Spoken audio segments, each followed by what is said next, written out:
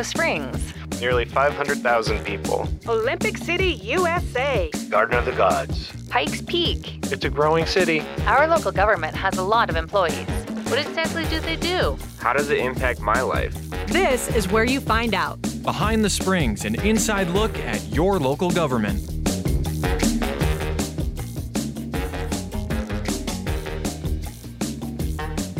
If you're sick of hearing about COVID, the numbers, the quarantines, the safety measures, you are not alone, but the data directly impacts our local recovery, our community, our lives. I'm Jen Schrader. This is Behind the Springs podcast. Thanks for listening or watching on Facebook. We're asking you to listen to this important interview. It's got some new information and important information. Also, some things you've already heard, but maybe good reminders. So we're fortunate to welcome Dr. Robin Johnson back to the podcast. She is medical director at El Paso County Public Health. Hi. Thank you so much for being with us. It's my pleasure. Thank you. We appreciate you keeping us up to date because this is important information, and I don't want people to think that they're just going to hear the same old, because we are in a whole new season, and we're heading into some colder weather, and that's important. So people may be seeing those headlines or hearing the news about increasing numbers. So let's start with that. And I know just hearing higher numbers doesn't mean much to people. So if you could kind of put that into context and start by telling us, why these are a little bit alarming. Yeah, I think it's really important for us to kind of go back to the basics. We follow the incidence or the number of new cases that are occurring, and we are following that over a 2-week period per 100,000 people. It really gives us a good feel of what's happening with that incubation period of the virus. And then we follow our test positivity, which again is telling us as that increases the increased burden of disease. So out of all of the tests that are being done, how many are positive? And then we look at our hospitalizations, and hospitalizations tend to lag. So we see incidents going up. We expect to see in a couple weeks that hospitalizations were going up.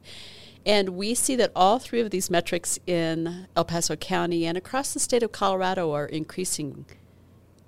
To a certain extent, or is there a certain point where you start to become concerned?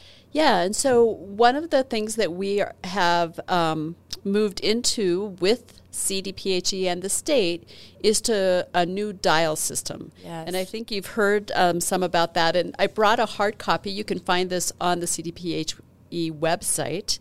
And you just look for the new dial button, and you click on that, and you can pull this document up. And I think what's really important about it is that it is very clear about what are some of the metrics that really help to impact our community and to impact the size of our gatherings, and whether or not there are loosening of restrictions or increasing restrictions. And it no longer is really a guessing game. There's some pretty solid data to help us make some decisions. And so you can look and say, okay, where is El Paso County on that dial? Yes. And then what would be, if we have to go to a different level, what would be more restricted? Yeah. Yes. And so if you look at page 6 of the document, and it'll be, this is obviously the hard copy, but you can just scroll through on the computer. You can see what each one of these dial or levels give us permission to do. Okay. And the size of our gatherings, the percentage of capacity for indoor and outdoor activities, all of those sorts of implications are here. And they help us to really define why it is so important that we pay attention to these numbers, and why it's so important that we are diligent in our preventive measures. And so where are we sitting right now on that dial? So we are on the safer level 1, which Okay. is cautious. That is where we have landed. Our numbers are pushing towards safer level 2. Okay. And so there would be some concern that we could have some increased restrictions with that.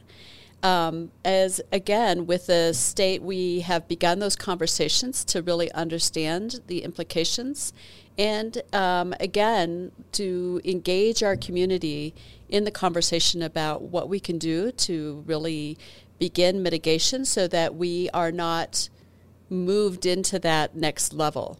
Right, and that's the thing is people keep hearing higher numbers, and the real key is what should folks be doing about it? Of course, a lot of people are doing the right thing already. We want to say thank you for doing those wonderful things. But what are the other messages and things you want to convey? Well, so I think one of the big questions has come about, if we are wearing our masks and we're doing our social distancing, why would these numbers be increasing? Right. And it's actually really multifactorial. There's many things kind of happening at the same time that probably are contributing to this. And one is, the COVID fatigue and just the staying the course and that due diligence, which is so important because we know that each individual action adds up to the community response. And people are getting a little tired of those actions. Yeah, we right. all are getting pretty weary. Right. But it's the bottom line is this is no longer really just a pandemic. It is now endemic, and we have defined a new norm for the time being. And so when we take that energy and put it towards the creative innovation of how we layer on those preventive measures, I think that we have even more impact. The second thing is that we have increasing activities. It's autumn, school is starting, we have football and soccer, and we are seeing that people are socially distancing less and involved in increased activities. We have cool weather, so we're coming indoors rather than outdoors. And so we have had this layered approach of our preventive measures. We wear our mask, we socially distance, we have said outdoors is better than in, less is better than more, and we're losing some of the ability in those decisions, moving indoors, maybe having more activities. So again, it reiterates the need to be really thoughtful and think about some of those kind of decisions we make as we engage in the community. Right, and as we come inside and also as we head into the holiday season. I mean, even though we're just beginning with Halloween, that's still a gathering time for many folks. It is absolutely. And then we're traveling, and just the fact that people will travel or gather together increases the chances of getting COVID, and that's because it's a social disease. It's spread by social contact. And so we have to be thoughtful about how we prevent that, protecting ourselves and others. And I think the last point to really make around that is that while this is becoming endemic, it still has yet to be fully defined as an infection, right? COVID is still novel on many levels, and it's our first time to come into respiratory season with COVID. We know this is the time frame in which we see some increase in influenza, rhinovirus. Our other coronaviruses tend to kind of tick upward during the autumn and winter months. And so some of these increasing numbers could be that it is part of the natural process of COVID as well, which again really reiterates the need for that prevention.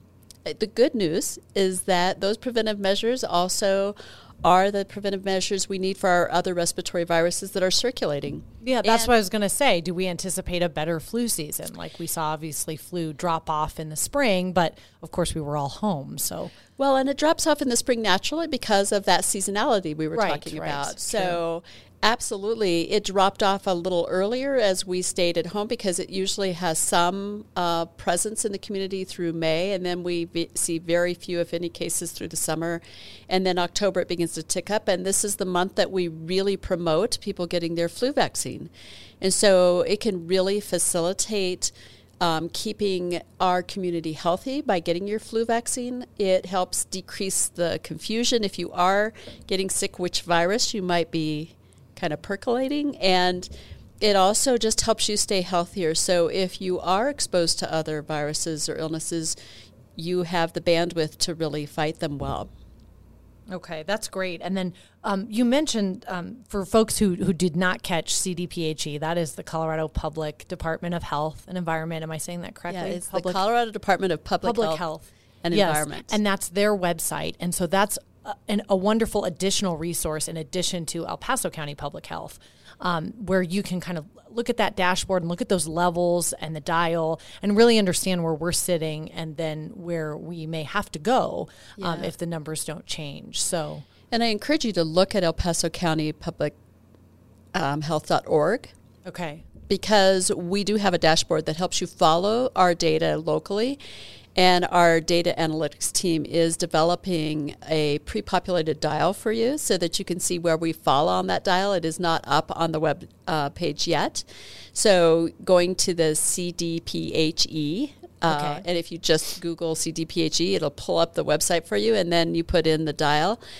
You can pull up what those metrics are so you can help to follow what is at stake as we think about the potential that we might move from one level to the other level, and also what it takes for us to improve and to move to something like Protect Our Neighbor, which is, I think, where we would all hope to be really striving to move toward. In that right direction. Yes. Correct. Yes. And really, when we're talking about these restrictions and what's at stake in terms of reduced capacity, it has to do with businesses. It has to do with economic vitality, of course, and recovery. And then it's also those personal gatherings, right? So it's affecting you personally. Even I hope you care about our local economy and businesses, but even if you don't, it's just your own personal gatherings and what you'll be allowed to do in your own activities. Yeah, it's all of those things that create human flourishing, Yes. from education to the socializing to our economy and having a job.